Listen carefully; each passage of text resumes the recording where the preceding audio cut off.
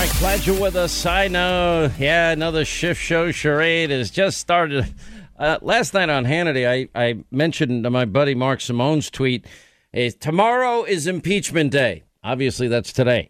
The Democrats impeach Trump every February. It's now becoming an annual event like the Golden Globes. Remember last February when they missed the pandemic starting because they were focused on impeachment? Good points. So the Democrats, predictable, nothing. It is an amazing spectacle that is not going to end well, my prediction, for the Democrats. The longer this goes on, and they're saying, well, okay, we know we don't have the votes. This has a predetermined outcome. But the longer it goes on, the worse it gets for them. Because he's not president. There's no removal from office. And more, we have the same mob in the media that went along with the Democrats in their snap impeachment having to now report about how the attack on the Capitol was pre-planned. There were organizers. There were people plotting. There were people planning. There were people scheming to make this happen on that day. Now, why is that important? Because it takes the whole January 6th rally of Donald Trump inciting the mob to go and cause an insurrection at the Capitol, and it blows it up. That's a problem for them. I'll even play some of that coming up throughout the program today. And so on top of that, and it gets more interesting, and I didn't pick this up yesterday. I don't know why I missed Maria's show, Sunday Morning Futures, because I usually don't miss it. But she had on former White House Chief of Staff Mark Meadows. And he pointed out how the president had been very vocal about offering the National Guard and a presence at the Capitol on numerous occasions in January, and he was rebuked every time. Quote, we know that in January, but also throughout the summer, the president was very vocal in making sure we had plenty of National Guard, plenty of additional support, because he supports our rule of law and supports our law enforcement, and offered additional help. Even in January, that was a given. As many as 10,000 National Guard troops were told to be on the ready by the Secretary of Defense. That was a direct order from the president. And yet here is what we see, all kinds of blame going around, but yet not a whole lot of accountability. Now, this is where I think we need the whole 9/11 style commission report. And, look, this is going to go down three ways. One way or another, it looks like this ends a week from today. And it's going to be loud, and it's going to be never ending, and it's going to be repetitive, and it's going to be hyperbole. It's theater. This is not real. This is Washington being the swamp. When you have a predetermined outcome and you're doing it anyway, that's called a waste of taxpayer time, money, dollars, you name it. Now, we could be discussing, well, what do we do to get the guys that were working on the Keystone XL pipeline back to work? We could be talking about how to get the guys that were constructing the border wall back to work. We could be talking about, well, how do we better distribute the vaccine that Donald Trump had done with Operation Warp Speed, because the governors are incompetent at its distribution, and how can we fix and solve that problem? We could be working on relief for American families and businesses that have suffered because of the pandemic and subsequent draconian shutdowns of others. We're not doing any of the above. And on top of that, we've got some great ideas for this week. It's going to be fun. I'm excited about it all because it's sort of like low-hanging fruit going after Democrats and their rank hypocrisy. Because the bottom line is Democrats are focusing on with all the riots that have occurred in the last year, the only one they cared about is the one in Washington. And we now know that the police chief 6 separate times called for the National Guard even before they started to be brought in. They knew hundreds of thousands of people were going to march from the Washington Monument to the Capitol, and they didn't have any preparation for such. Now, we know that Congresswoman Ocasio-Cortez has acknowledged she knew a week in advance she had been hearing this is all going to happen. Well, who knew what and when? And why do we want to know? Because we need to protect our institutions. And yes, we need to protect every elected official. This transcends any political ideology or philosophy or party. It doesn't matter if you're a conservative or a liberal or a Republican, a Democrat. They're elected officials. They need to be protected, period, end of sentence. And none of which happened. But the silence over the summer when we had, police precincts burned to the ground, and we had, over 2,500 cops injured in the course of the summer, and the rioting. They were being pelted with rocks and bricks and Molotov cocktails and frozen water bottles and sticks and knives, and they were being shot at. Almost 30 people died as the insurrection there. We had entire city blocks taken over, commandeered by leftists and Democratic politicians saying this is a summer of love zone, a spaghetti potluck dinner zone, a Chaz chop zone, an autonomous zone. Well, the president wanted to send people in and end the occupation, but wasn't allowed to do so. And the same with attacking federal courthouse buildings and the riots that went on in Portland day after day and night after night, and the utter incompetence and unwillingness to stop or even speak out against the violence and the rioting there. And for the record, at a briefing today at the White House, as the second impeachment shift show charade was getting underway, Jen Psaki, the White House press secretary, pressed on how the Biden administration felt about the incendiary rhetoric from Democrats in Congress. Well, we've been playing a lot of it, and that would be Maxine Waters. That would be Joe Biden. I want to beat the hell out of Donald Trump. And that would be Chuck Schumer threatening Supreme Court justices. That would be Kamala Harris after the police precinct in Minneapolis burned to the ground, saying they're not going to stop. You beware. You take note on both levels. They're not going to stop. They shouldn't stop. We shouldn't stop. Okay, in the middle of rioting, maybe not exactly the right words. And then on top of that, adding and supporting efforts to bail out those people involved in the rioting from jail. Oh, that's great. Anyway, the attorneys for the president now pointing to comments from 2018. Maxine Waters is one of them. Called supporters at a rally. You are to confront them. You're to create a crowd, and you're to follow them into the grocery stores. He's talking about members of the cabinet of Donald Trump. They're not wanted anywhere anymore. Biden advisor Cedric Richmond had even defended Waters, saying she had a constitutional right to express those views. Well, then all the time, well, Trump said fight like hell at the January 6th rally. Well, we've played all the montages of every Democrat. It's a common term of politicians. Go out and fight. Fight for your values. Fight for this. Fight for that. They're not saying to go out and have a physical brawl.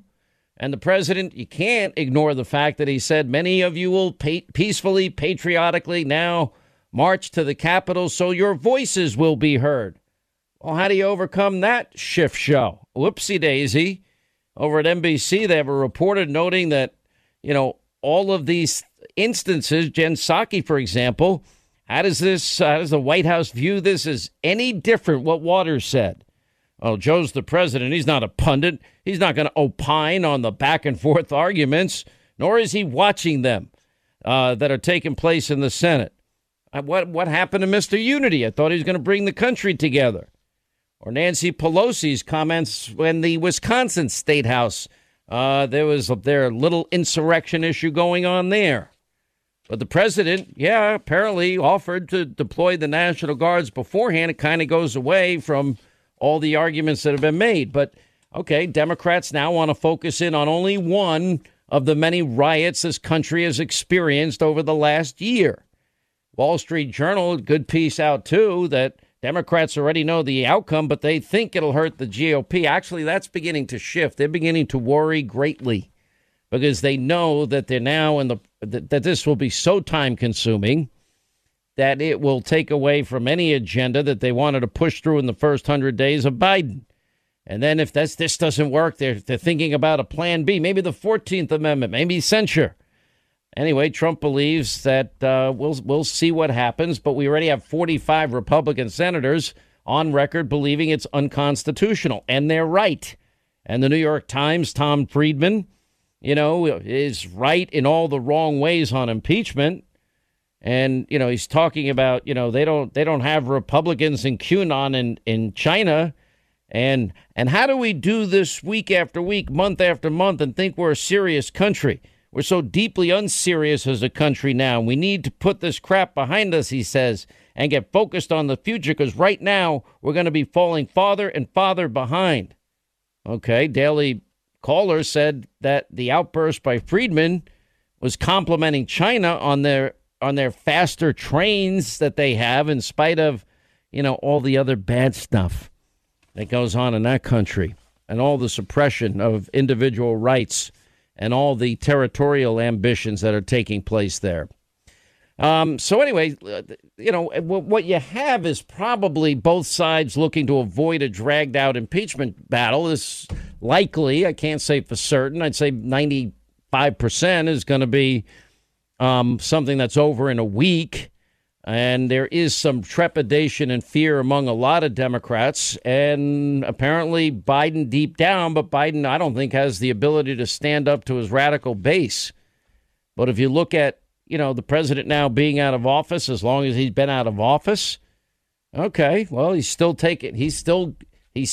bringing all the attention to him.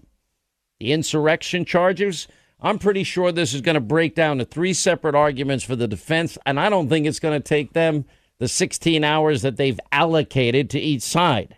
And I would argue that the big part of it's going to be the lack of constitutionality, which would include jurisdictional issues, that he's a private citizen, therefore they don't have the jurisdiction for this trial. Second, I think it's going to be argued on, the whole issue of what actually happened. And now that we're learning that it was pre-planned and that this was an organized, orchestrated, pre-planned effort, law enforcement is telling us that. Even the liberal news media mob is telling us that. Even Congresswoman Ocasio-Cortez is telling us that. And everybody else in between is telling us that. So now they've got a problem. FBI investigators, now court documents are all telling us that. So the idea that this was a spontaneous insurrection, I don't think it's going to work. And on top of all of that, who's presiding? It's not Chief Justice John Roberts, as the Constitution calls for. No, they've decided on Patrick Leahy, a guy that is already, again, this is supposed to be a trial. A guy that has already said Trump should be convicted is presiding over these proceedings. Now, does that seem like a fair trial to any decent American? That doesn't sound like America at all to me. And that's what's unfolding in your nation's swamp, the sewer. All right, 25 to the top of the hour. Glad you're with us. 800-941-SEAN if you want to be a part of the program. So there's all this going on. This show is not going to spend an entire week regurgitating every single argument that we already know is going to be made when we know what the outcome is going to be, that it's predetermined. I see no point in that at all. Now, when it gets interesting, we'll let you know, because we'll monitor. Unfortunately, I have now had to task people that work on radio and TV to have to sit and watch this crap. It's really a horrible thing. It's like torture. I actually offered a food bonus. You can order as much Uber Eats, Grubhub food that you can possibly consume in the time that you must suffer through all of this. Oh, man. Linda, thank God it's not us, right? Thank God. 100%. Oh, could you imagine? No, I could not. It's too much. I think Linda would break the TV. Oh, Linda would break the TV? She still might by the time this is all said and done. That's correct. I mean, you just have no idea where that's going to end up.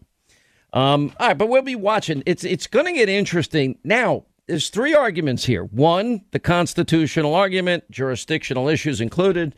They don't have jurisdiction. Number two is going to be, the snap impeachment with no witnesses, no defense, no due process, nothing.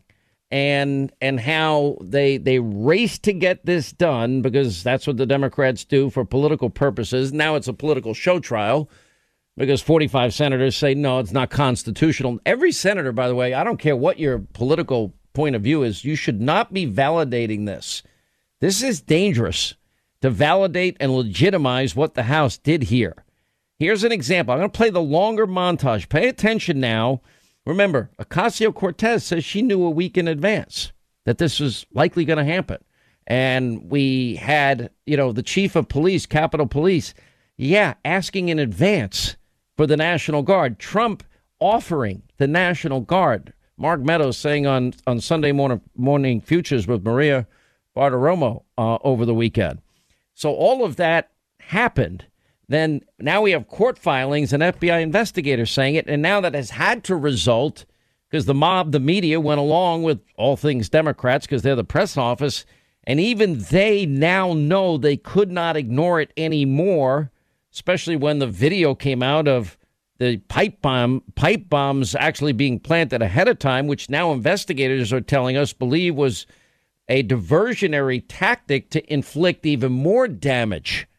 Anyway, but here's the mob, the media, now, again, going against the very impeachment, the premise of the impeachment, which is the incitement to insurrection. Listen.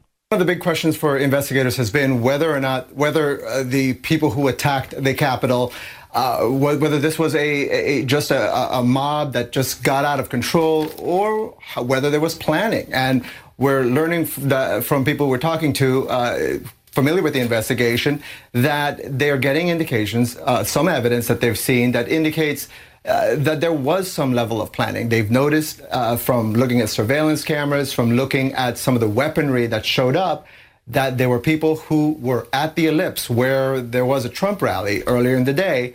Some people left the scene of that rally early and appeared to have gone to retrieve weapons that then turned up at the scene of the riot at the Capitol. Based on everything the FBI has learned, it was not some sort of spontaneous decision by a bunch of, quote, protesters to go up to Capitol Hill and storm Capitol Hill. This was all planned out. I want to get to this issue of coordination and premeditation because, Elaine, this is really the leading edge of this investigation.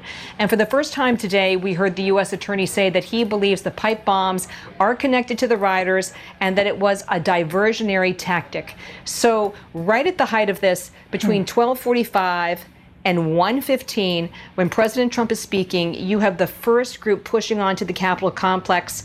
The first pipe bomb is reported at the RNC headquarters here in Washington.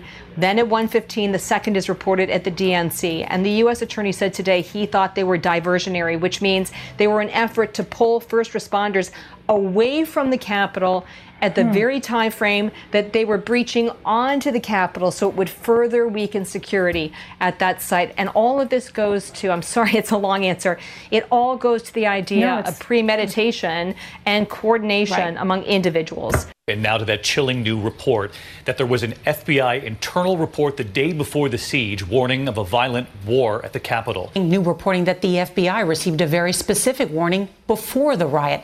Let's bring in CBS's Jeff Pegues, who's been reporting all day. Good evening, Jeff.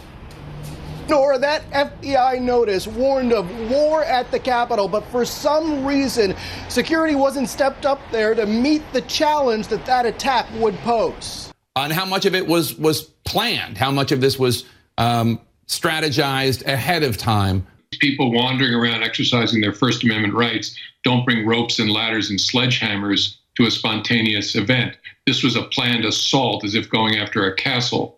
A week before, 1 week before, the week prior to the insurrection, I started to get text messages that I needed to be careful. And that in particular, I needed to be careful about the 6th. And those text messages came from other members of Congress. They were not threats, but they were other members saying that they knew. Premeditated, planned attacks. They plotted, they planned, they schemed. The FBI was warned, and nobody did anything. Nobody. Why?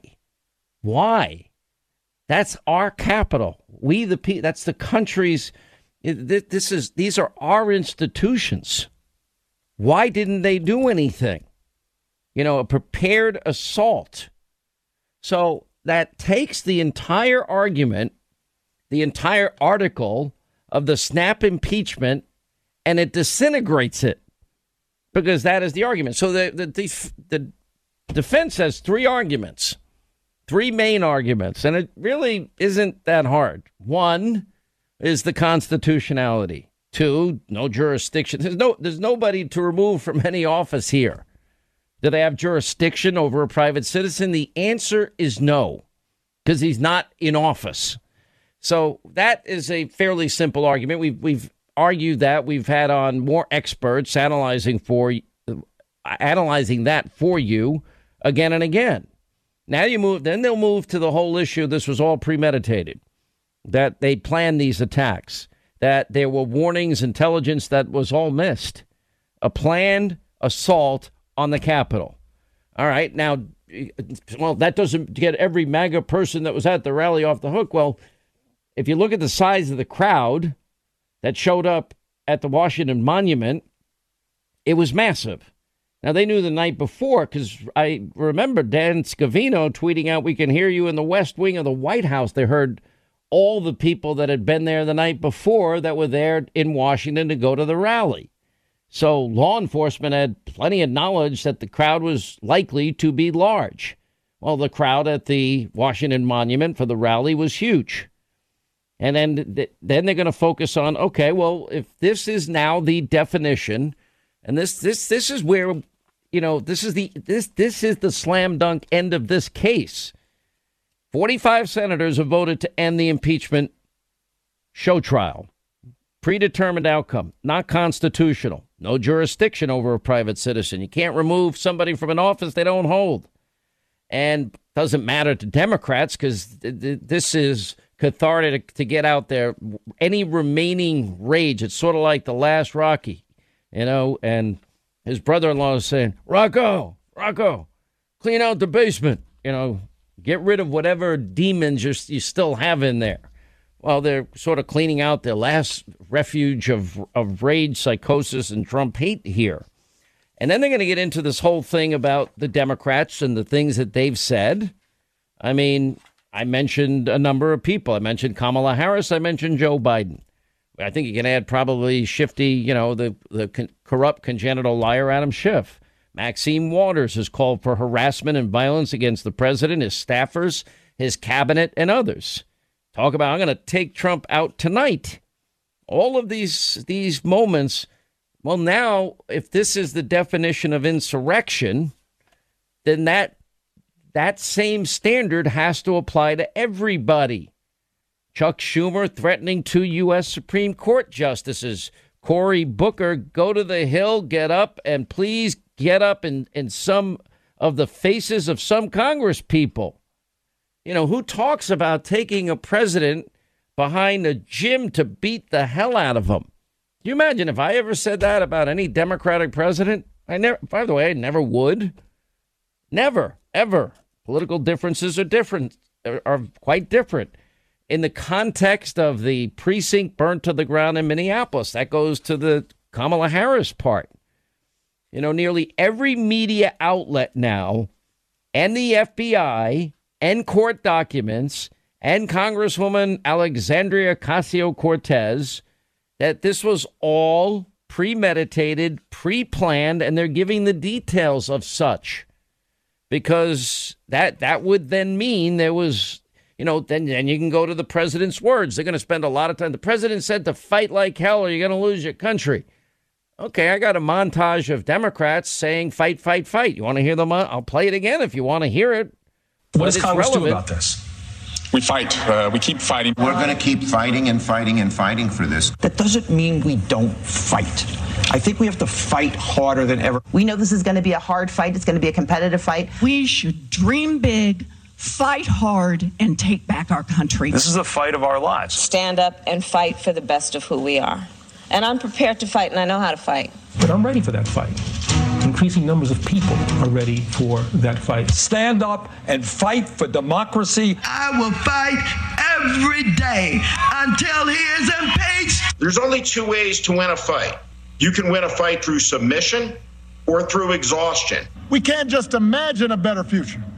We've got to fight for it. We continue to fight for a progressive agenda in our future. That's what we're fighting against when we fight Republicans in Congress who don't want to pass legislation now. This is time for every single one of us to get up and fight for our country. This new freshman class in Congress has got to come in and really set the agenda and fight.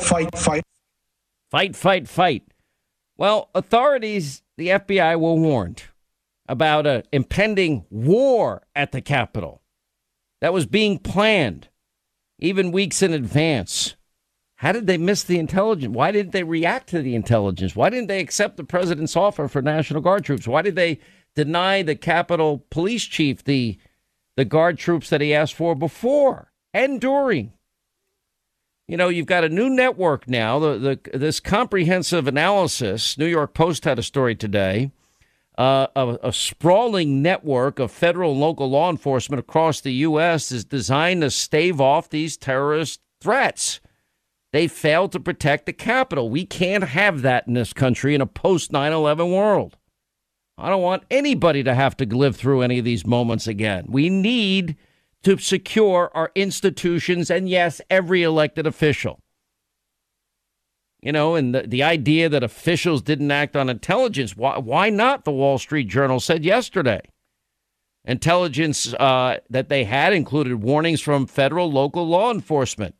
Quote, fusion centers around the country warning of protesters traveling to D.C. with weapons, the Wall Street Journal reported, citing internal documents viewed by the newspaper. FBI field office was warned by federal and local agencies handling security for the protest and demonstrations, sharing maps of the Capitol and the actual call for war. Despite the warnings, the intelligence arm of the Department of Homeland Security wrote, well, there's nothing significant to report in a January 5th memo to law enforcement. As a result, security forces in D.C. were not prepared for what was, we now know, premeditated and planned that day. We know, according to the Journal, that the heads of these fusion centers, as they call them, where local law enforcement share intelligence with federal authorities, they hosted a call on January 4th, warning about the number of participants planning to bring weapons. The intelligence was shared with the D.C. Fusion Center, and in turn, the offices were tasked with providing the security for January 6th. Department of Homeland Security didn't answer the Journal's questions if it took any action based on the call, while the FBI said it held a separate call to brief other law enforcement officials. Why didn't they bring in all of their guys and insist the National Guard needed to be called up? They also pointed out and highlighted how the FBI field office, Norfolk, Virginia, pointed to a message board where one user was urging protesters to go there, quote, ready for war, sharing maps of the Capitol complex. That intelligence was shared with the Joint Terrorism Task Force in D.C., not acted upon by the FBI, according to the report. This is, you know, we have a lot of enemies as a country. We may have a lot of disagreements as Americans, but we're one America. We're United States of America. And one thing we need to agree on is we need to keep our country safe. And all these other battles become quite insignificant when you have people that are planning such an attack. All right, glad you're with us. Hour 2, Sean Hannity Show. David Schoen, friend of this program, who is the president's lawyer, has now begun the arguments. Now, the first part of this is arguing over the constitutionality. There'll be a motion to dismiss after this, and that will represent the floor of where this will ultimately end. And in other words, if you get the 45 votes that Rand Paul's motion got prior to this, that would mean that 45 Republican senators, which we would expect, vote again after the motion to dismiss, not to impeach the president, then that would mean that this is an exercise in futility with the complete, full predetermined outcome. Before we get to Jordan Sekulow and Greg Jarrett getting the legal arguments here, let's go to our friend. You recognize his voice, David Schoen, who he started turning up the heat pretty early. They tell us that we have to have this impeachment trial, such as it is, to bring about unity. But they don't want unity, and they know this so-called trial will tear the country in half, leaving tens of millions of Americans feeling left out of the nation's agenda, as dictated by one political party that now holds the power in the White House and in our national legislature. But they're proud Americans who never quit getting back up when they're down, and they don't take dictates from another party based on partisan force-feeding. This trial will tear this country apart, perhaps like we have only seen once before in our history. And to help the nation heal, we now learn that the House managers, in their wisdom, have hired a movie company and a large law firm to create, manufacture, and splice for you a package designed by experts to chill and horrify you and our fellow Americans. They want to put you through a 16-hour presentation over 2 days, focusing on this as if it were some sort of blood sport. And to what end? For healing? For unity? For accountability? Not for any of those. For surely there are much better ways to achieve each. It is again for pure, raw, misguided partisanship that makes them believe playing to our worst instincts somehow is good. They don't need to show you movies to show you that the riot happened here. We will stipulate that it happened, and you know all about it. This is a process fueled irresponsibly by base hatred by these House managers and those who gave them their charge, and they are willing to sacrifice our national character to advance their hatred and their fear that one day they might not be the party in power. They have a very different view of democracy and freedom from Justice Jackson. Vance, at one point, David Schoen just leveled them, and I was actually surprised by this. Came out with, what does impeachment basically mean to the Democrats? Nothing. With dates starting from pretty much day one in January of 2017, just we have a big montage we use, but it's a small montage of impeach him. This is all they've ever wanted to do. Country knows this at this point, but let's play that part. Unprecedented snap impeachment process, the House of Representatives denied every attribute of fundamental constitutional due process that Americans correctly have come to believe is part of what makes this country so great. How and why did that happen? It is a function of the insatiable lust for impeachment in the House for the past 4 years. Consider this.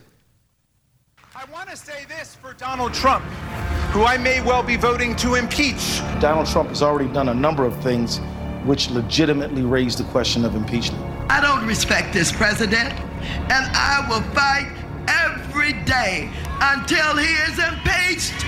That is grounds to start impeachment proceedings. Those are grounds to start impeachment. Those are grounds to start impeachment proceedings. Yes, I think that's grounds to start impeachment proceedings. I rise today, Mr. Speaker, to call for the impeachment of the President of the United States of America. I continue to say, impeach him!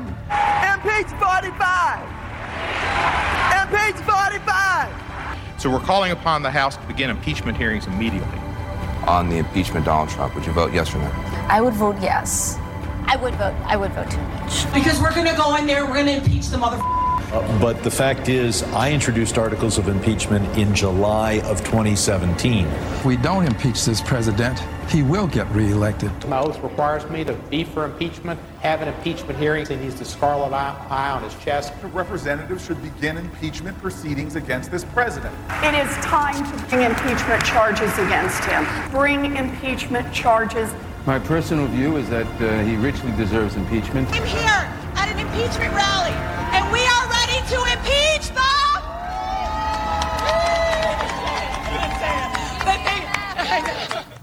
It's been 4 straight years of this. I assume a motion to dismiss follows, and we will then get what will be a floor, meaning they're not going to get 17 Republicans to go along with this. Joining us, Greg Jarrett, host of his new podcast, The Brief, author of 2 New York Times #1 bestsellers, Jordan Sekulow, executive director for the American Center for Law and Justice, co-host of the Jay Sekulow Live, author of the bestseller, The Next Red Wave. Thank you both for being here. I'm watching David Schoen. We know him well on this program, Greg Jarrett, and pretty powerful open so far from what I see. I can't really watch the rest of it. Yeah, David has really put the matter in proper perspective and done so persuasively and compellingly, and he needed to do that. Jamie Raskin, the lead House manager on behalf of Democrats, took just 3 minutes into his opening argument before he queued up the graphic video of the mob and blamed it all on Trump when Trump at one point in time said, we need to fight like hell for our country. Trump was using the term figuratively, not literally, and Raskin knows that. Democrats know that. And they. By the way, Greg, I just played in the last hour for this show a montage of Democrats saying, fight, if I'm going to fight, we'll fight, common term. How many times have lawmakers on the floor of Congress said, we're going to fight this, we're going to fight that? And, of course, they don't mean it literally. They mean it figuratively. So they're taking it wholly out of context and conveniently leaving out of the clips what Trump really said to the crowd that was gathered: act peacefully and patriotically when you march down to the Capitol. So it was a setup. It was cleverly put together by a movie company, and this is all intended to stoke and gin up emotion. Why? Because they lack merit on the case in earnest. Jordan Sekulow, adding to that, there are 3 aspects of this, and today's argument is the constitutionality, although David Schoen did discuss the fact with a snap impeachment there had been no investigation. We now have all of the details of a massive intelligence failure that occurred. And in other words, we know this was premeditated. These were plans attacked. There was a plot, scheme, planning. The FBI, they go into great detail, had been specifically warned and didn't do a thing about it. And even a New York Post piece today that you have an admitted Black Lives Matter supporter, John Sullivan, just got slapped with additional charges for playing a primary role in instigating violence during the January 6th Capitol riot, according to their reporting. That's aspect number 2, that, they snap impeachment, but it was pre-planned. It wasn't a spontaneous, quote, insurrection incited by the words of Donald Trump. And lastly, what about the insurrectionist language that I play often of the Democrats themselves? Yeah, Sean, this is a continuation, this impeachment, and I was on the floor of the first one on that legal team, of what is we call in law, especially in international law, but it's certainly been experienced by this president, as lawfare. And he's going through it right now. And it's not just the second impeachment, Mueller, the first impeachment over a phone call that 35 other people were on. He's got DAs. He's got the Georgia Secretary of State referring a phone call to a DA there. He's got tax, the tax issue still is in question. The New York DA, the New York Attorney General.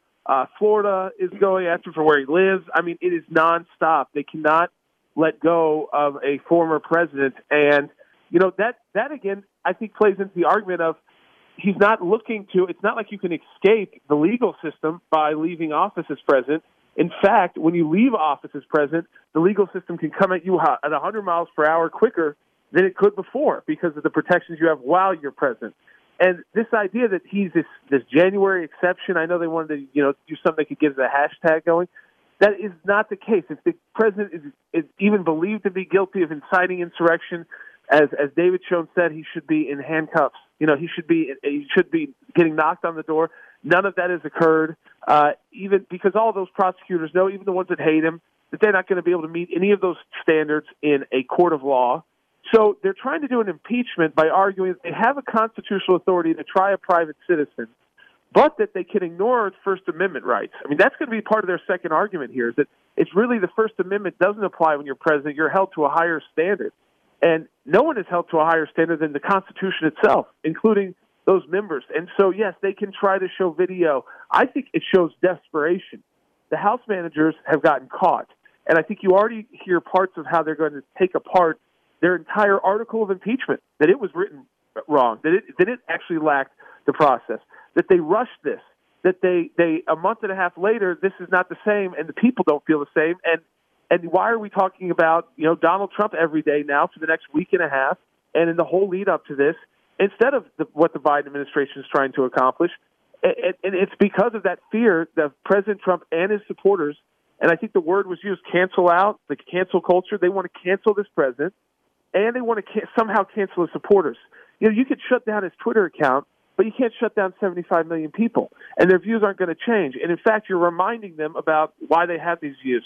So constitutionally, it's like even Senator Cornyn said, and I keep going back to it, they go down this road, and they'll hold this vote today, and yes, it will show that the president will not be impeached. He'll be acquitted again. He'll be vindicated again. But they will go down a road that now opens the door for Republican senators to say, you know what, and a Republican House to say, you know what, Barack Obama with that Fast and Furious where people got killed, is he directly responsible? What about the IRS targeting of conservative groups? That's certainly a high crime and misdemeanor. Do we now impeach him for just the purpose of going through it, and maybe then we get a vote on so he can't hold office anymore, to take away all of his advantages of being a former president, like his security? That's an issue here too. Taking away your security, taking away your ability to keep your family safe. That again will be part of I think the bigger argument here. But today it's all about the vote that happens. It seems like both sides now are shunning witnesses. Yeah, there won't be any live witnesses. They're simply manufacturing a case of emotion via videotape by a professional film company. That's what Democrats and the House managers are doing. They're playing to emotion, not to facts, not to evidence. Now we know that there is compelling evidence that the attackers planned their assault days and weeks in advance. This is evidence collected by the FBI. It's impossible for a person to incite a pre-planned event. And so this just underscores how Nancy Pelosi hastily crafted sloppy article of impeachment, charging Trump with incitement where there's no actual evidence of incitement. Nowhere did the president advocate or direct his supporters to launch an assault on the nation's capital, to attack police, to threaten lawmakers, and commit destruction of property and looting and vandalism. Nowhere. Show me where the president said that. And Democrats will say, well, there are clips of people who say they were inspired by the president. Well, that's irrelevant. This is a specific intent crime called incitement. You have to intend it. Nowhere did the president intend that. Look at his words. It's not how people perceive the president's words, but what he said and what he intended. There is no incitement case. Yeah. Your take, how does it end, Jordan Sekula? It ends with the president being acquitted and vindicated yet again. They're trying to tarnish him and his supporters. They don't really care about the end game. I think they care more about just showing the videos, trying to tarnish him for the midterms and the effect he could have on that. They're barely hanging on to power in the House and the Senate. And so I think, though, again, it's going to end in an acquittal. We're going to see that base vote, like you said, very soon. If the 45 remain, the House managers know they've lost already. That's why I think that the witness issue is probably not going to happen, because neither side wants, especially the Democrat side. Honestly, I think the president's side could call a lot of witnesses to talk about exactly what Greg just said, is that all this was pre-planned, that we had all this intel. It was a failure by the Sergeant of Arms, it was a failure of these other policing departments to put enough security in place. And for God's sakes, if we can't use the word fight in political rhetoric, then read all of the fundraising emails you get from both sides of the aisle using that kind of language. And if I say, well, that encouraged me, that's the reason why I punched my neighbor who's a Democrat, or that's the reason my Democrat neighbor punched me, that is not the country we want to live in when we care about the freedom of speech, which they are trying to trample on. I mean, that's the second part of this, trampling on our First Amendment right. Yeah, no, you're right on all points, as are you, Greg. All right, Jordan Sekula, Greg Jarrett, thank you. When we come back, Congressman Andy Biggs on the Schiff Show, Charade as we continue. All right, 25 till the top of the hour. Impeachment, shift, sham, charade show. And it's everything we predicted with a predetermined outcome. It's pretty amazing. The underlying theme of the impeachment charge of inciting insurrection. We're spending a lot of time on this because the Democrats, they're only singularly focused on, well, only one riot that they cared about over the last year. And the only one they cared about, there were a lot of them last year, but the one they cared about was in D.C. And their argument is an incitement towards insurrection. And, well, we had riots all summer. In the biggest cities run by liberal Democrats, homicides were up 30% last year. In a period over the summer, we had police precincts occupied and others burned to the ground. We had city blocks occupied, Chaz, Chop, Autonomous, Summer of Love, spaghetti potluck dinner zones where people died. New York City, a portion of which, yes, would be all of which is represented by Chucky and part of which is represented by, say, Congresswoman Ocasio-Cortez, the real Speaker of the House. Yeah, they recorded a record 462 murders last year. That's up 45% from the prior year. They had a 97% increase in the number of shootings last year. We know in New York, for example, 96% of people shot were African American or Latino. And if the people shot, they weren't being shot by the cops. But the thing is, so they care about, remember, the silence was deafening. The comments of Kamala Harris, the insurrection inciting comments, they're not going to stop. They shouldn't stop. They won't stop. You better beware. You better take note on both levels. It's not going to, and we shouldn't stop. That was after the police precinct in Minneapolis was burned to the ground. That's after the rioting that was going on there and elsewhere. So let's just take a little bit of some of the incitement, insurrection language of the hypocritical Democrats in terms of all of the other riots that took place in the last year. And then we'll dovetail it into the sounds of what actually happened as during and after the rhetoric was being used by them. And you decide. Pigs in a blanket, fry like bacon. Pigs in a blanket, fry like bacon. Punch some people in the face when they seek to destroy the meat and the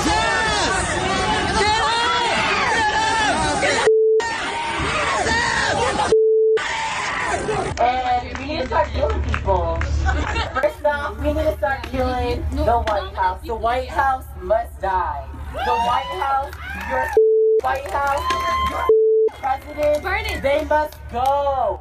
The White House. The White House. Now more than ever, we must choose to fight.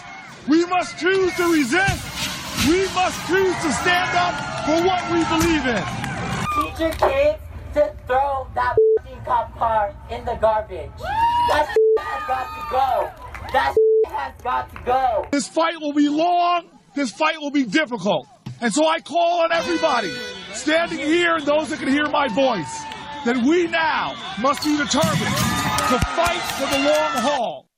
All right, there it is. Oh, you have a direct reaction response to the incitement, the insurrectionist language of the left and the riots that they ignored, that they never talked about, that nobody ever got impeached over, that was going on pretty much most of the summer. Anyway, Congressman Andy Biggs is with us, co-chair, Border Security Caucus, representative from Arizona. By the way, we'll get to some of your calls this half hour. 800-941-SEAN is our number.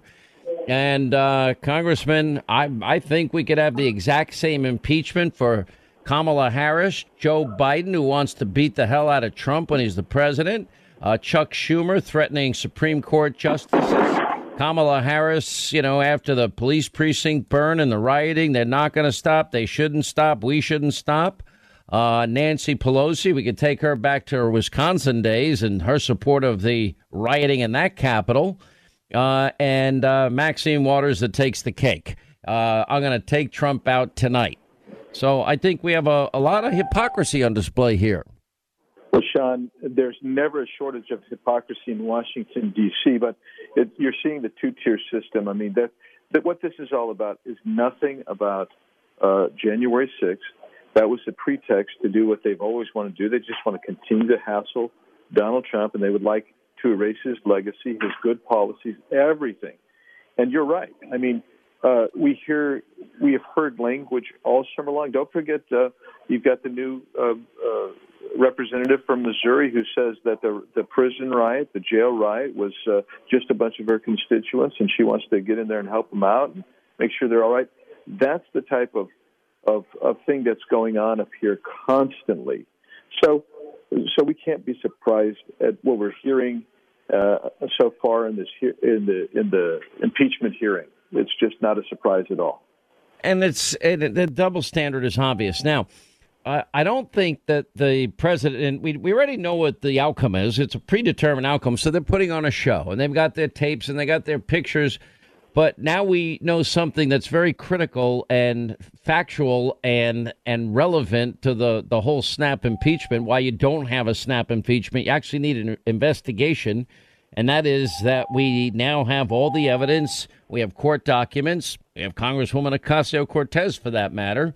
We now have FBI. We have investigators and intelligence and videos of what was a pre-planned, an event that was planned and plotted and schemed way in advance and then orchestrated by those people responsible. Now, did some people that went to the rally, did they join in? Yes. Is that Donald Trump's fault? Well, he said to peacefully, patriotically march to the Capitol so your voices will be heard. I don't think you have a case to make there. No, you're exactly right. I mean, we had 2 hours of debate in the House, and we need to find out what Nancy Pelosi knew, what Chuck Schumer knew, and when they knew it. There's not been a complete investigation here, and so what we have found out is that there was. I mean, you don't have a pipe bomb that just shows up hours before President Trump speaks as part of this coordinated attack on the Capitol. I mean, and it was coordinated, and the president was still speaking when the Capitol's already being breached. So to say that he incited something it's against the standard that we know is the law, and it's also against the timeline and the facts and the reasonable standard here. So in reality, what you've got people who rushed to a judgment, and they rushed to a judgment because they hate this former President Trump so badly that they're willing to say or do anything. And they actually hate those of us who support President Trump as well. How ironic is it that they have a guy leading their impeachment team from your body, the House of Representatives, Jamie Raskin, who is the very guy who challenged the results of the 2016 election. And then you got a guy that sits on the House Intelligence Committee, Swalwell, that we now know had a long-term relationship with Fang Fang, the Chinese spy. How does he manage to survive all of this? You know, Sean, it would be laughable. But in order to really appreciate irony, you have to be able to know shame.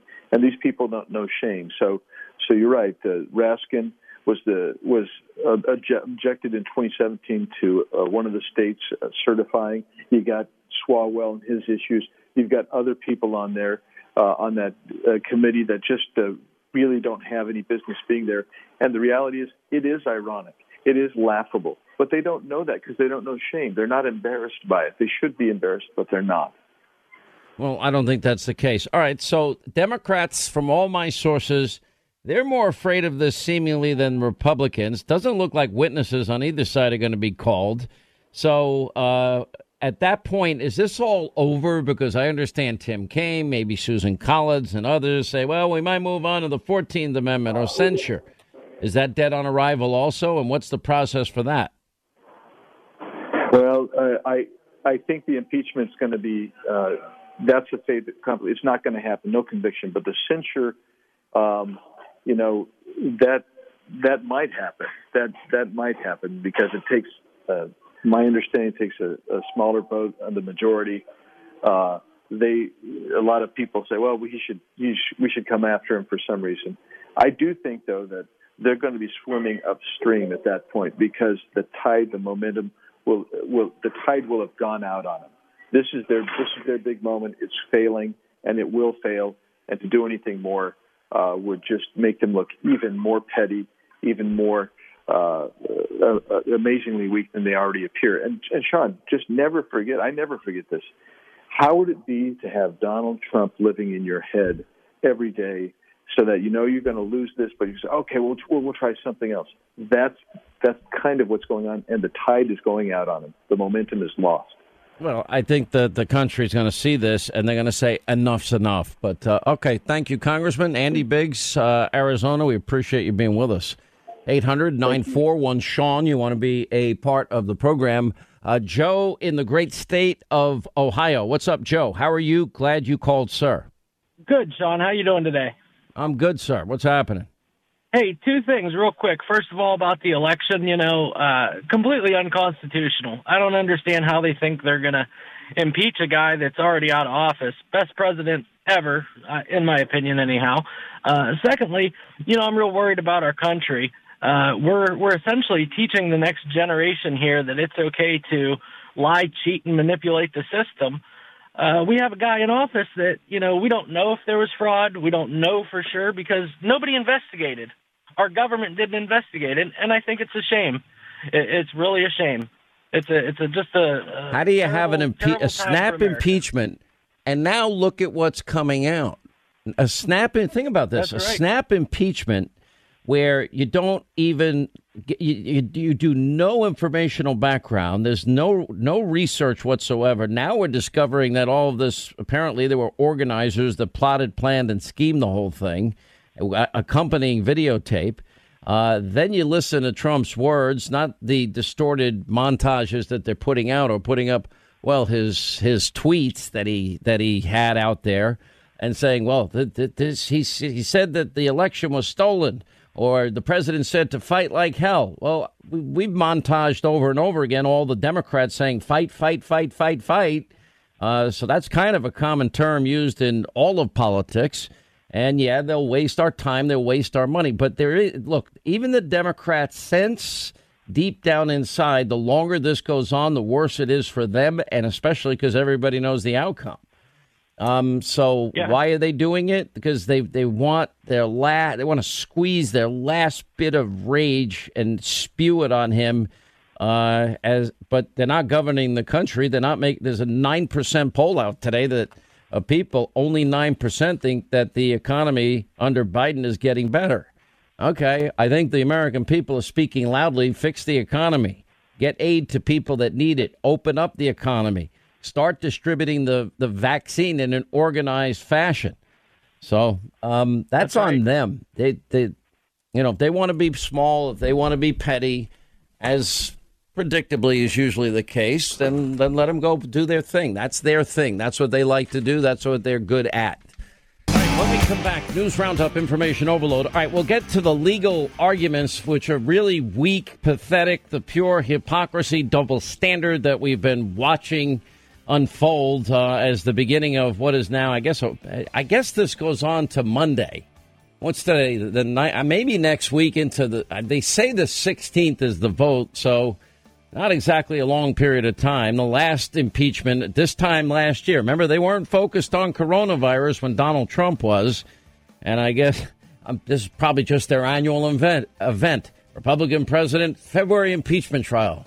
Because this is the Democrats. They're doing so much to help your economic situation. They're doing so much to help your personal income. They're doing so much to help workers by firing everybody and sending out pink slips and promising millions of jobs in the new Green Deal industry. No jobs available, but they're going to focus on this. All right, so we'll get to that. Also, Mark Hemingway, investigative reporter, Real Clear Investigations, is here. We'll get to that and your calls next hour, 800-941-SEAN. You want to be a part of the program. Hannity tonight, 9 Eastern. the news and information the media mob will never give you. Quick break, right back. The investigation into the deadly insurrection at the U.S. Capitol a week ago had new evidence that it was planned. Also shocking, new reporting that the FBI received a very specific warning before the riot. That FBI notice warned of war at the Capitol, but for some reason, security wasn't stepped up there to meet the challenge that attack would pose. That there was an FBI internal report the day before the siege warning of a violent war at the Capitol. The FBI admitting that it had intelligence before the insurrection that people were planning to travel to D.C. with the intent to cause violence. All right, there you have it. All of a sudden we're finding out, oh, man, a lot of this happened ahead of time. And a lot of this, well, I can't believe this, but it looks like people plotted and planned and schemed and orchestrated an attack on the Capitol. Now, did some, the 1%, as I say, of the people that attended the rally join in and violate the law? Absolutely. Are those people going to be in trouble? Yep, every one of them. But the fact is that there were warnings left and right, and we now know that the Capitol Police Chief had requested how many? 6 separate times that the guard be called up. We also know, we've also learned that, in fact, Mark Meadows saying that President Trump at the time offered to deploy 10,000 National Guard troops ahead of January 6th. He said that to Maria on her Sunday program, Sunday Morning Futures. And he said, Trump had been vocal about offering Capitol Police and National Guard presence at the Capitol on multiple occasions last month. He was rebuked every time. We know not only in January, but throughout the summer, the president was vocal in making sure we had plenty of National Guard troops and additional support, because he supports the rule of law and law enforcement and offered all the additional help. And in January, he offered as many as 10,000 troops, and they were told to be on the ready by the Secretary of Defense, a direct order from the president. Well, that puts a whole different spin on things. And, so I think that kind of lays out and kind of to bear all of the things that the Democrats have been arguing. Joining us now is Mark Hemingway. He's a senior writer for Real Clear Investigations. We'll get his take on this Schiff show, this show trial with a predetermined outcome. The rest of the nation's trying to get back to work, trying to pay their mortgages, their rent, and deal with draconian shutdowns and get a hold of the virus that's been mismanaged by many Democratic governors around the country. Mark, thanks for joining us. Glad to be here. Let's talk about your take on this, about Democratic impeachment managers suppressing witnesses and other tactics to protect Biden and allow, his media supporters to later cast allegations on some other things. We'll get to that. But what's your take on this? On the current impeachment? Well, it ties into what happened with the first impeachment. I mean, part of the problem we're dealing with right now is that by violating so many standards of process and transparency with the first impeachment, we have a situation here where Democrats have politicized and cheapened this second impeachment proceeding to the point where, we have a situation where most moderate Republicans in the Senate are already saying that this is a farce, and we know that there's no point in going through this because he's going to be acquitted. But, secondarily, impeachment was one of our most solemn processes for holding democratically elected leaders accountable. And now it's just being seen completely as a politicized process that doesn't mean anything. You've written extensively about, for example, the first impeachment, and what I could never understand in all of that, with all of the witnesses, they were all hearsay witnesses. This all started because of not a real whistleblower, but a hearsay whistleblower that was anonymous on top of everything else. Meanwhile, the whistleblowers post-election that saw irregularities with the election process were completely ignored by the media, which I think is a double standard. But you had a hearsay whistleblower, anonymous, you had hearsay witnesses, and you had opinion witnesses. You had only one fact witness, correct me, Mark Hemingway, if I'm wrong, and that one fact witness that talked to Donald Trump said, no quid pro quo, none at all. No, he wants nothing. That was the exact phrase. Now, Joe Biden's on tape leveraging $1 billion U.S. tax dollars to fire a Ukrainian prosecutor that he knew, we all know now, was investigating his zero experience 50-year-old son, Hunter, who was being paid millions. Now, why didn't that rise to the level of impeachment? Well, that was, a key aspect of the first impeachment and why it was such a farce in so many ways, which is to say, if the Biden family had corruption issues, then, the truth would have been a defense for Donald Trump in the impeachment proceeding, would it not have? I mean, it would have been perfectly reasonable for the president under national security grounds to ask, whether or not, Joe Biden and his family were leveraging their political connections to engage in corrupt financial dealings. But that was never allowed to be a question that was addressed in the first impeachment. And in fact, they specifically went out of their way to hide any questions about it. Adam Schiff deposed all of the witnesses except for the first one that you already mentioned, who sort of embarrassed Schiff by establishing that there was no quid pro quo, and quite convincingly. And after that first witness, Schiff deposed every person in the House impeachment trial in such a manner that it was done in secretive testimony, and Republicans could not talk about what was that witness said under questioning without facing ethics charges when it was over. Meanwhile, they were leaking the one-sided, testimony transcripts they were giving beforehand, so the press could run wild with this one-sided speculation. I mean, impeachment, like I said, again, it was supposed to be a solemn process for holding people accountable, and it was completely non-transparent. I mean, who could trust that?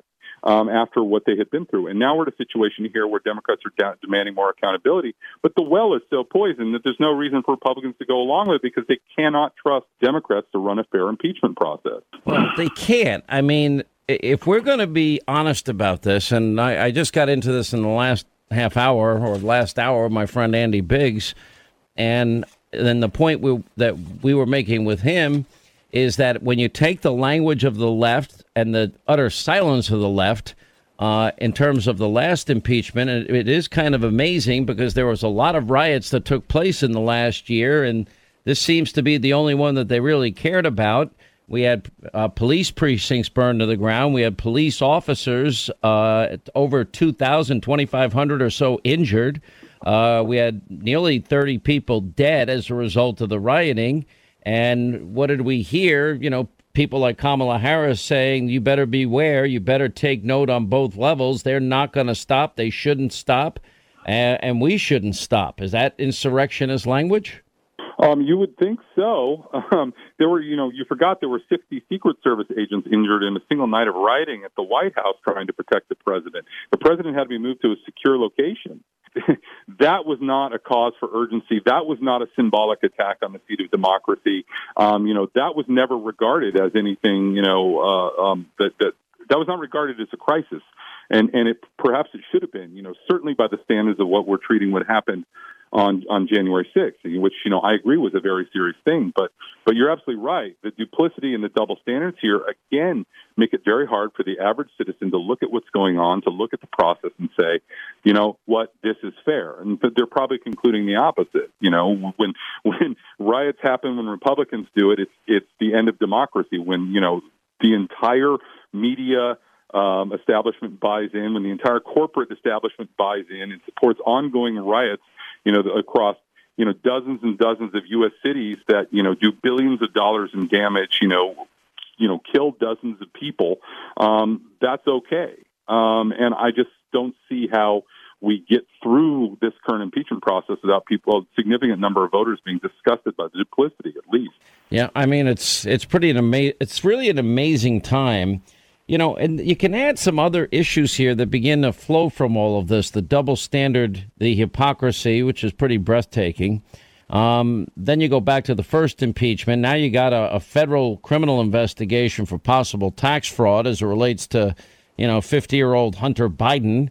Then you have big tech censoring the New York Post story, with a accompanying picture, and I'm told other far worse pictures, but the one that they printed had Hunter asleep with a crack pipe in his mouth, barely a word about it.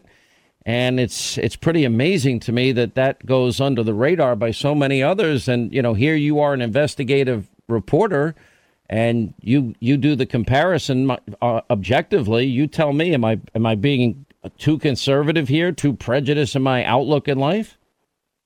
Well, I don't think so. I mean, and again, it goes back to the first impeachment. We weren't allowed to ask any questions publicly about Biden corruption and whether or not this was a problem.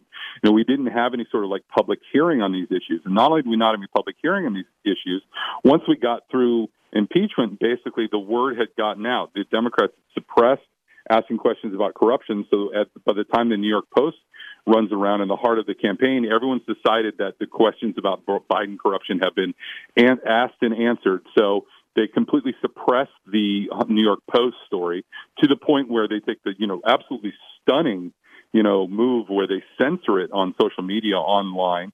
Biden ekes out the narrowest victory of 40,000 votes spread across 3 states. And then, barely 2 months after the election, we come to find out that, oh, by the way, there has been an ongoing Justice Department investigation into Hunter Biden's corruption for years. And, oh, by the way, we already had in the heat of the campaign knowledge of one man coming forward and saying that Joe Biden was personally involved in this. And even now, no one's asking any questions. He's the president now.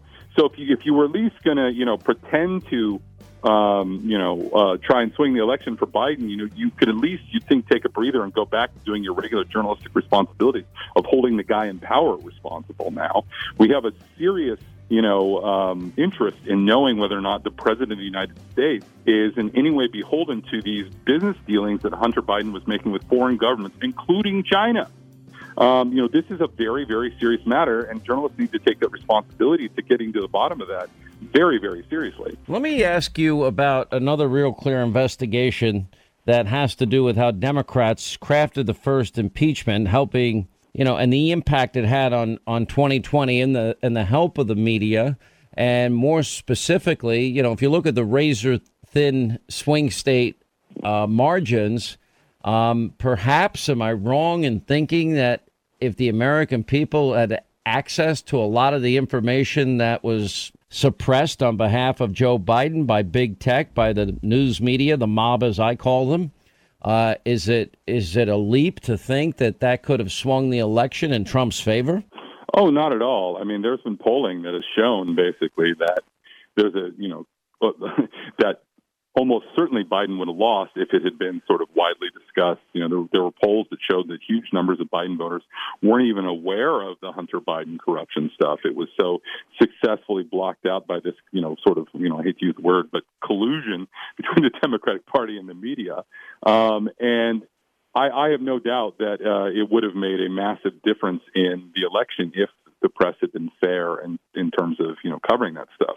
I mean, we all know if there had been this kind of corruption involving one of the Trump kids, the media would have, gone overboard. On top of that, in November, just after the election, we had reporters like Sam Stein, who I believe is now the White House editor for Politico, literally spiking the football online and saying that the difference between the Biden story and the Hillary Clinton laptop story that was the big October surprise with Anthony Weiner back in 2016 was that we made sure that in the media, we made sure that the Hunter Biden laptop story didn't spread out into, the mainstream news. And we deliberately made that choice to call it Russian disinformation. And that must have been the difference in the Trump's narrow victory in 2016 and Trump's narrow victory in 2020. He may not have been wrong, but, learning just a few weeks later that they had suppressed the true story, you think that would prompt some sort of, dramatic reflection upon the media establishment, that they went out calling a story that turned out to be entirely true. Mark, I'm kind of laughing about media reflection or introspection or an examination of their practices. These are the same people that spread nothing but a pure conspiracy theory for 3 straight years, and they never retracted, they never apologized, they never corrected the record. Yeah, I mean, they're obviously, it's not just impeachment or Biden corruption. There are any of these numbers, wild goose chases that the media covered ad nauseum, Russia being the chief example, where, that might have been the difference in the election too. When what if they hadn't spent, 4 years saying that Trump was treasonously colluding with Russia? Would that have swung 40,000 votes? I mean, we could just go down the line here, but yes, it is truly alarming, I think, the way that the media have decided to basically, cheerlead and, compete for Democrats, essentially. Well said. All right, Mark Hemingway, senior writer, Real Clear Investigations. Thank you, sir, for being with us. We appreciate your insight. All right, 25 to the top of the hour, and glad you're with us. We'll get to your calls, 800-941-SEAN. You want to be a part of the program. You know, I love taking little trips down memory lane to listen to Democrats and their rank hypocrisy, the double standard. You know, let's take a little trip down memory lane. Democrats defending Bill Clinton during impeachment. Listen. They are driven by hatred. They hate Bill and Hillary Clinton so much they will stop at nothing to bring him down. Because we are here today because the Republicans in the House are paralyzed with hatred of President Clinton, and until the Republicans free themselves of this hatred, our country will suffer. And one of the reasons we all feel so angry about what they are doing is that they are ripping from us, they are ripping asunder our votes. They are telling us that our votes don't count. This is their president we are talking about, and we in Congress had better be very careful before we upset their decision and make darn sure that our decision to impeach him was based upon principle and not politics. My fear is that when a Republican wins the White House, Democrats will demand payback. All right, let's get to our busy telephones here. Let's say hi to, Iwa is in Florida. Iwa, hi, how are you? Glad you called. Thanks, Sean. Sean, I just wanted to ask you a couple questions real quick. Number one, why is our taxpayer dollars going to try to impeach somebody who's not even in office? That's number one. Number two, that money could be used for the people and their constituents, and they're wasting all this time on all this circus, and they're not helping the people. I mean, what is this? Really? They should pay the people back for the 4 years of sham impeachment and pay the people back for what they're trying to do right now. This is coming out of our taxpayer dollars, and it really upsets me. It should upset you because, listen, look at all the people that got pink slips thanks to Joe Biden, the 50 some odd now executive orders. This is not the people's business that's going on here. You know, this is irrational, psychotic rage, just outright hatred. You know, the danger to the Constitution, the whole snap impeachment, why they would ever validate, legitimize what the House did is unbelievable to me. And because it's not a legitimate process, they race through it in record time. Anyway, I share your feelings. John. Yeah. I just want to say one more thing before I go. And I know you're a busy man, but listen, Trump said, "I'm going to do these things if you elect me." He has checked off almost every box except draining the deep-filled swamp. What has the Democrats done? Where's their checklist? What have they checked off that they've done for the people, for America, for our freedoms? Nothing except suppress them. Listen, you're right. Every American should be angered at all of this. You know, that's why I keep saying, and people are like, what do you mean you want it to go on for long? Let it go as long as they want it to go. Let them impeach every day. Let's go for 99 more by the time they're done with this one. Because every day they do it, that's less damage that they're doing to the American economy. Now, they should be doing things like COVID, vaccine distribution, helping small businesses that have been struggling, shut down, draconian shutdown measures that have been in place. They should be worried about, those oil workers, the pipeline workers. No, they'd rather listen to Leonardo DiCaprio. Now shut down the Dakota pipeline. Well, obviously, he doesn't have to worry about it himself. It's just sad. And anyway, thank you for the call. And then on top of it all, then you got the mob, the media. Now, after the snap impeachment, this was all pre-planned. Oh, my goodness. Well, I guess the incitement to an insurrection charge, spontaneous nature of it can't be true if it was pre-planned.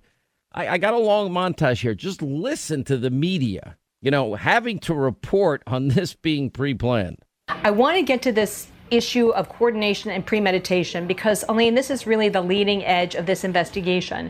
And for the first time today, we heard the U.S. attorney say that he believes the pipe bombs are connected to the rioters and that it was a diversionary tactic. So right at the height of this, between 12:45 and 1:15, when President Trump is speaking, you have the first group pushing onto the Capitol complex. The first pipe bomb is reported at the RNC headquarters here in Washington. Then at 1:15, the second is reported at the DNC. And the U.S. attorney said today he thought they were diversionary, which means they were an effort to pull first responders away from the Capitol at the very time frame that they were breaching onto the Capitol, so it would further weaken security at that site. And all of this goes to, I'm sorry, it's a long answer, it all goes to the idea of premeditation and coordination among individuals. And now to that chilling new report that there was an FBI internal report the day before the siege warning of a violent war at the Capitol. New reporting that the FBI received a very specific warning before the riot. Let's bring in CBS's Jeff Pegues, who's been reporting all day. Good evening, Jeff.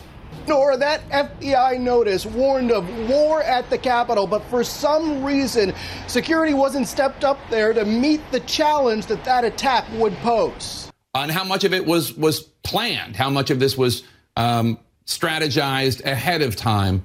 People wandering around exercising their First Amendment rights don't bring ropes and ladders and sledgehammers to a spontaneous event. This was a planned assault, as if going after a castle. Such rank hypocrisy. All right, let's get back to our phones. Robert, Texas. What's up, Robert? How are you? Glad you called, sir. Glad you're in a state that has, a good, decent amount of common sense and decency. God bless Texas. I got a question for you, Sean. God bless Texas. I agree. So how is it, or why is it, that Chief Justice Roberts is not proceeding at this kangaroo court? That's part one.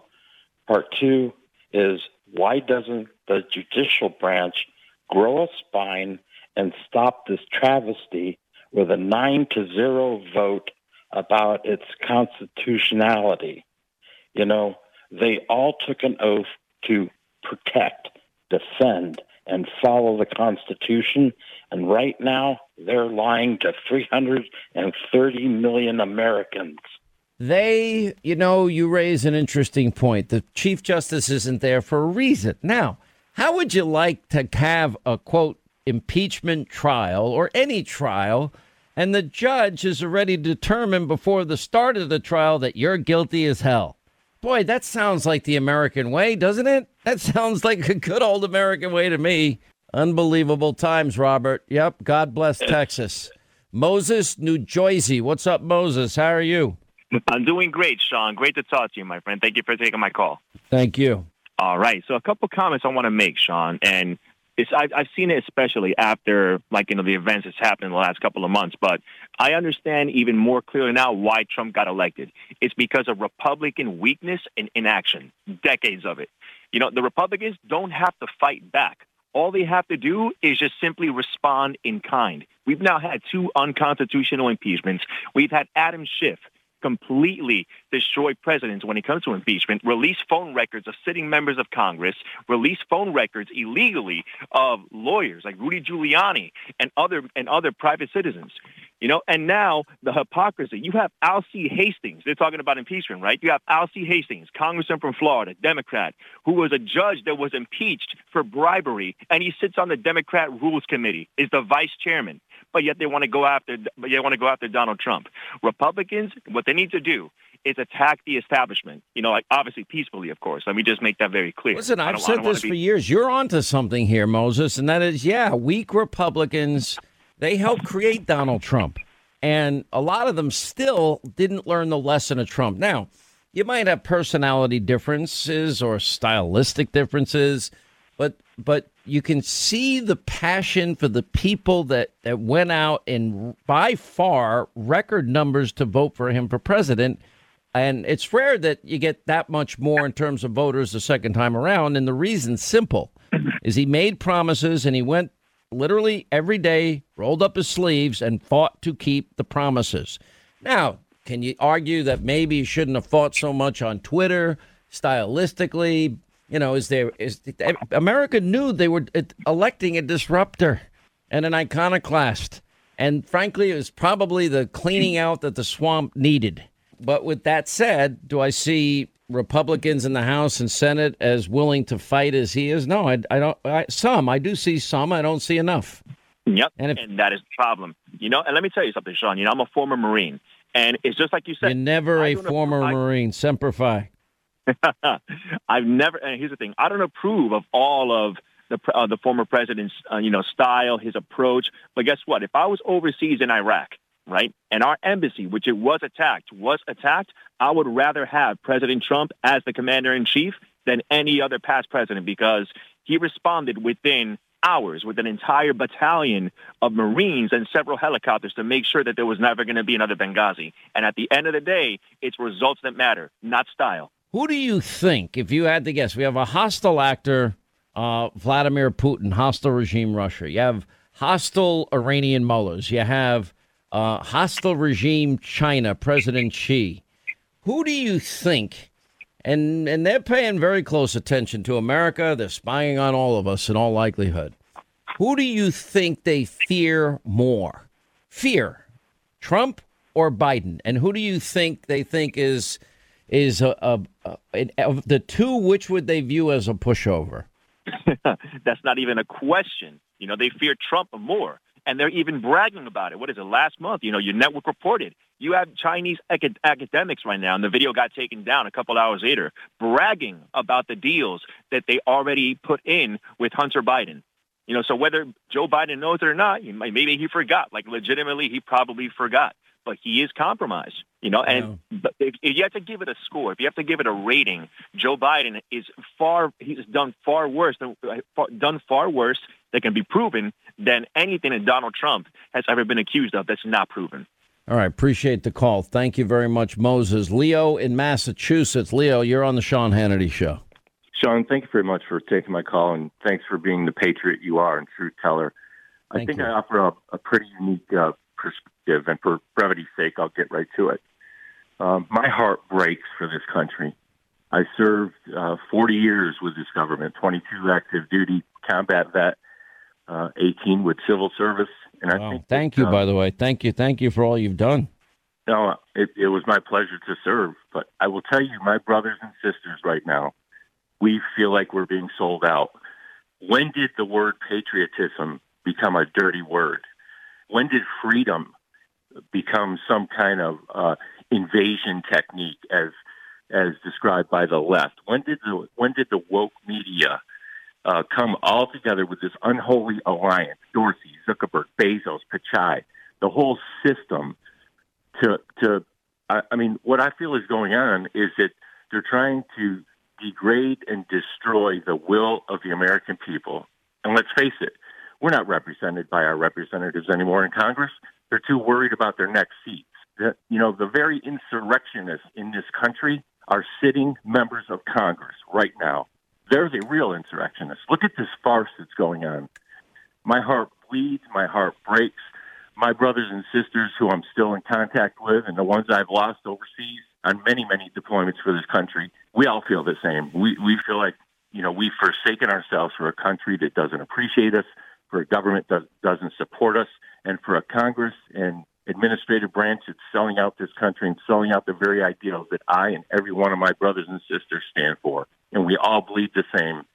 When you see a man's legs ripped off or eyes jammed out or a head explode and the blood, there's no race overseas.